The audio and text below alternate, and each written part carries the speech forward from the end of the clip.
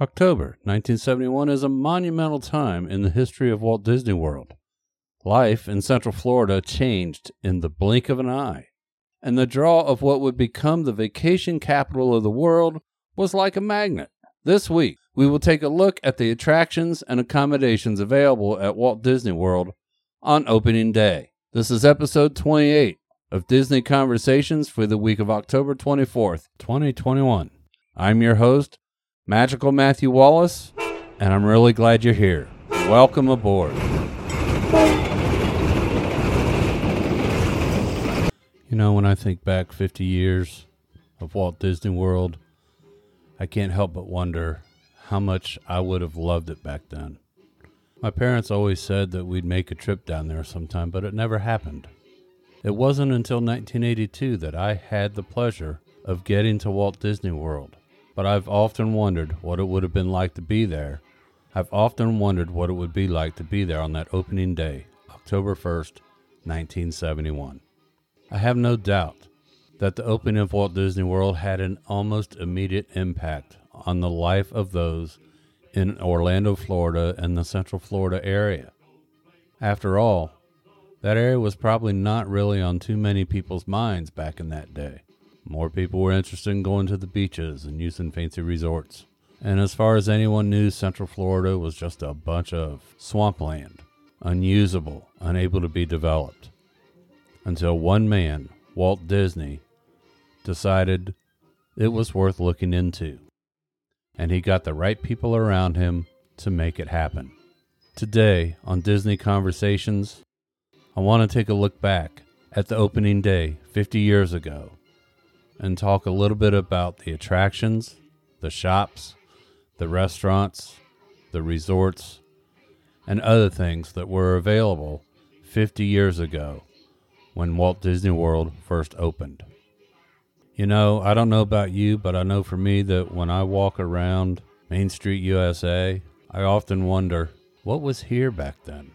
As I did research for this, I was amazed to find out that more things in Walt Disney World at the Magic Kingdom are still in use today than what I originally thought. For instance, the Walt Disney World Railroad was only making round-trip journeys at that time. That would have allowed the visitor to get a visual overview of all the things the Magic Kingdom had to offer. And that wasn't the only way to get around Magic Kingdom. Other forms of transportation were put to use as well, many of them based on antique-style vehicles. For instance, they have a fire truck. It's an old-style pumper truck, and you're allowed to ride on that down Main Street to get to the castle. They have horse-drawn streetcars that use the rail that goes down the center. They used to run more than one at a time, and that's why you see the little split about halfway down so that they can pass each other without colliding. I think that's pretty cool. I would have enjoyed that time. They also have jitney vehicles, which are just little four-seater cars that have very small engines in them. I think they make a little bit of noise, if I recall correctly. And then they also have the omnibus, which is basically an old-style double-decker bus from roughly the 1890s. And you know, when we walk into Magic Kingdom now, we really just see one big gift store, which was an original shop in 1971, the Emporium. It has grown over the years. It has taken over more storefronts, some of which we're probably going to talk about right now.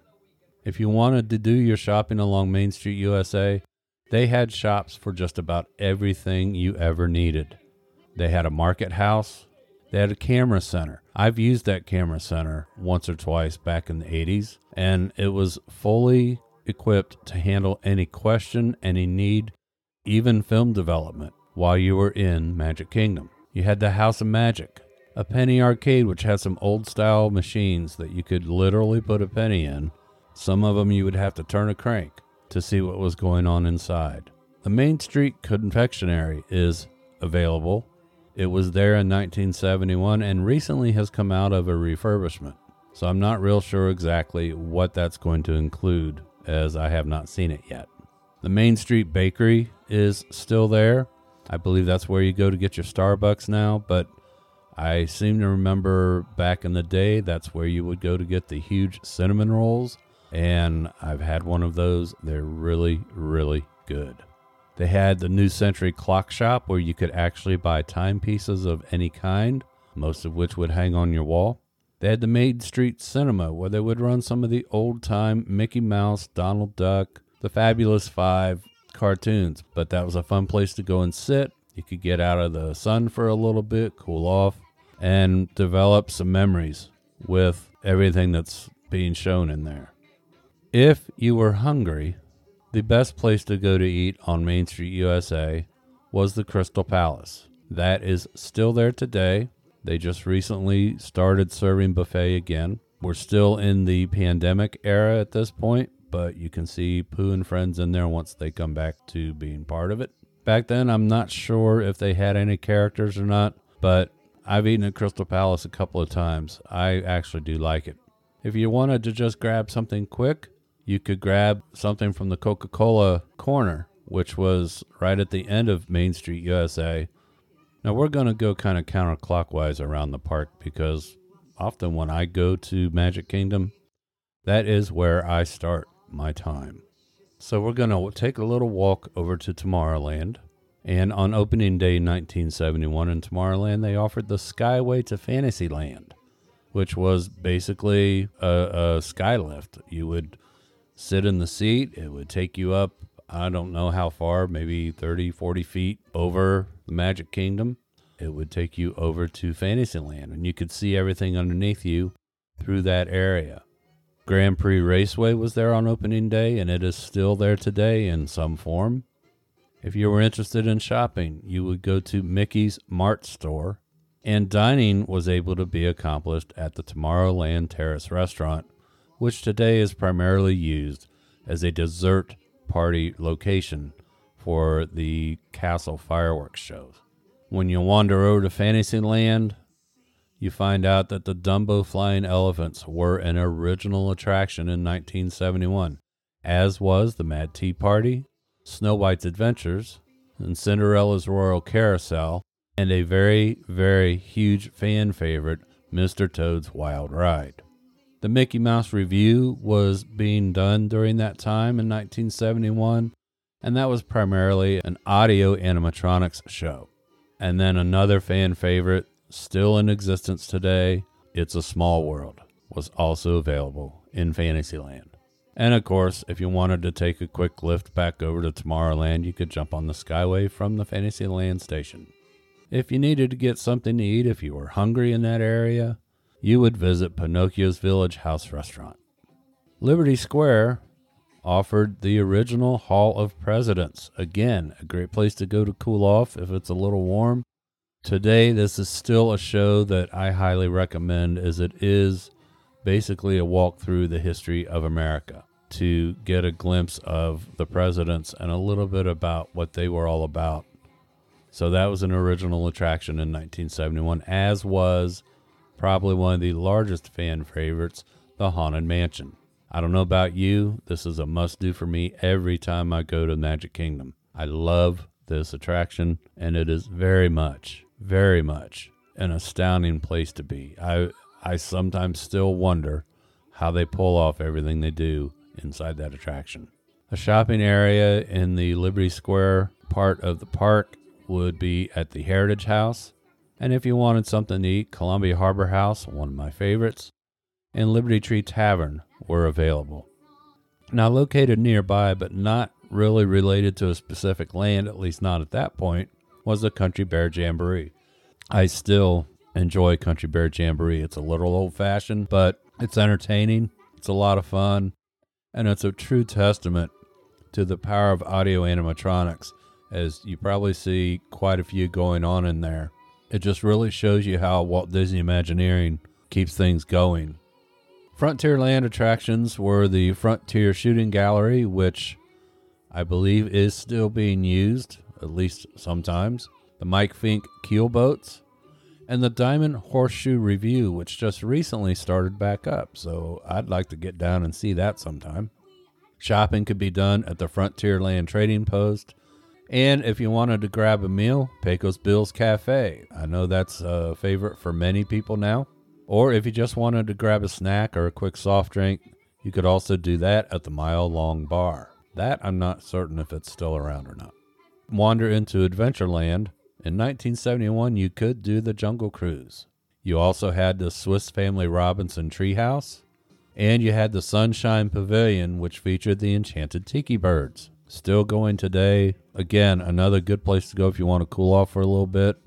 I will admit, though, that this is one that I don't have to do every time.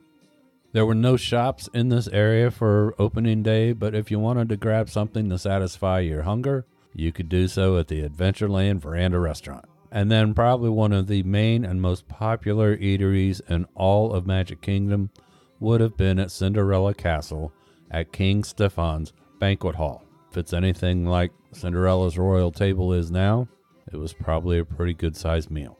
Now, if you wanted to stay on the property at Walt Disney World, there were really only two choices at the time of opening. The Contemporary Resort opened in 1971, and it was considered an architectural marvel. It was a completely modular design. The resort was brought in on flatbed trucks and literally lifted up on a crane and slid into place. So that's one of the reasons it's shaped the way it is.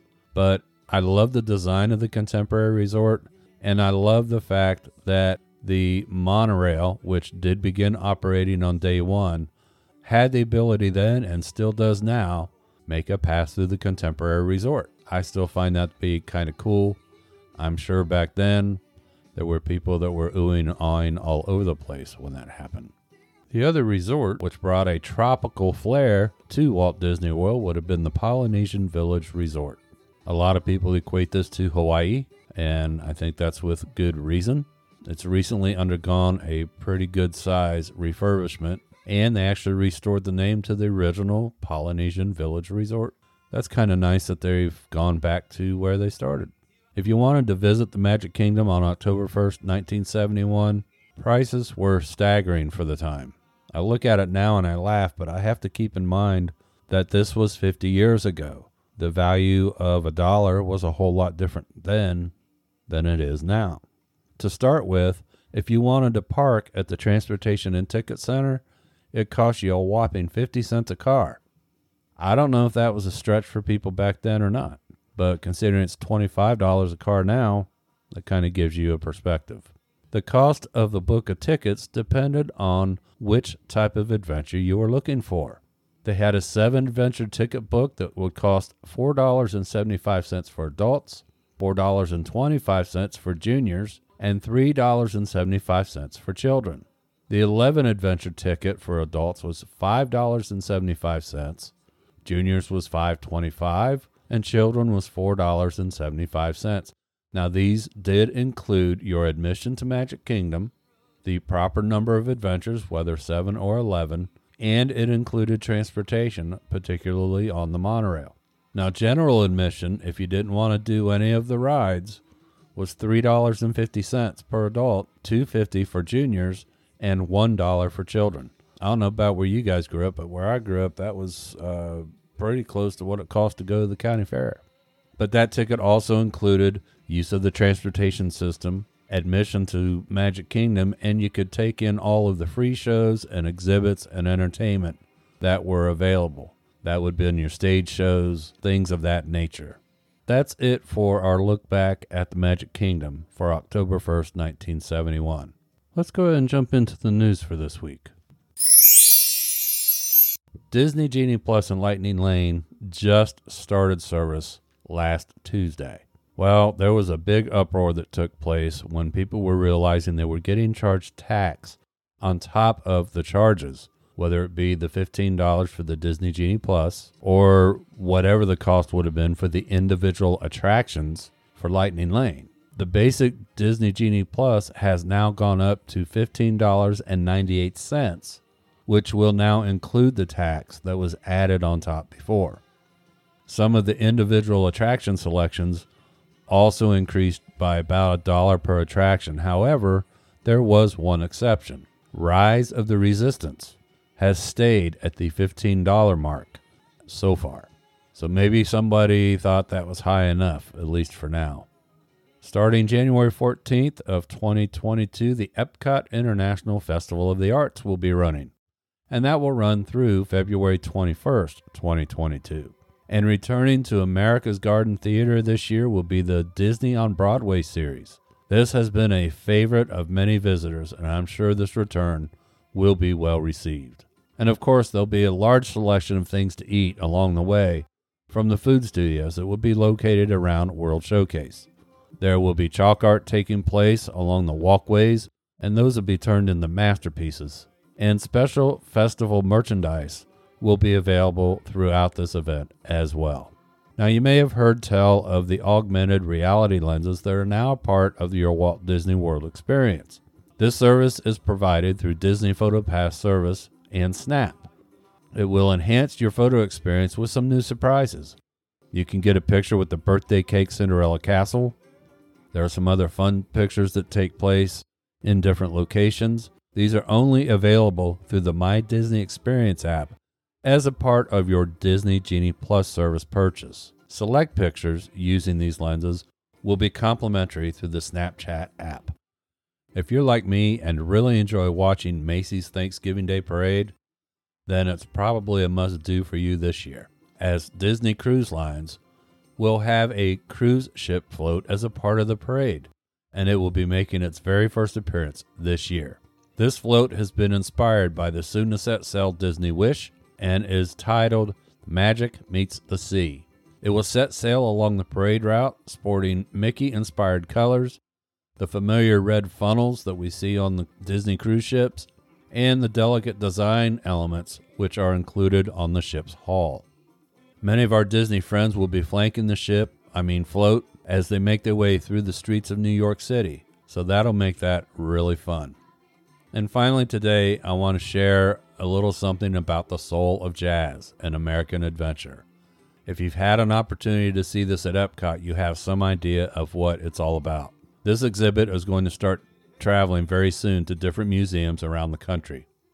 The artwork for the Soul of Jazz will make its way to the New Orleans Jazz Museum on October 26, 2021. From there, it will go to the American Jazz Museum in Kansas City on December 10th, 2021. And finally, it is scheduled to be at the National Jazz Museum in Harlem sometime in February 2022. If you're somewhere where you can take the opportunity to see this exhibit, I would highly recommend it, as it is a beautiful exhibit. Well, that brings things to a close for this episode of Disney Conversations. And I want to remind you that this is a Disney fan podcast. So I really want to hear from you, the listener. I want your input on what content you would like to hear about, or even more importantly, if you have something you would like to share, I would love to talk to you about that. If you would like to start a conversation with me, by all means, please contact me at disneyconversations@outlook.com, and we could connect and make a plan to have that conversation. But for now, until next time, my friends, I hope you have a magical week, because we're going to do this again next week. Until then, TTFN.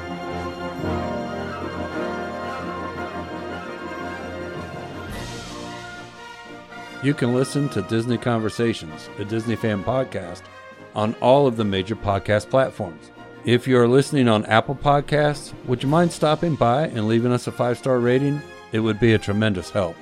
If you would like to support the show, please visit Magical Matthew Travel, where you will get your free, no-obligation quote for Walt Disney World, Disneyland, Disney Cruise Lines, and Adventures by Disney. Contact them today at magical_Matthew@outlook.com. Thanks for listening, and we'll catch you next time. Until then, TTFN.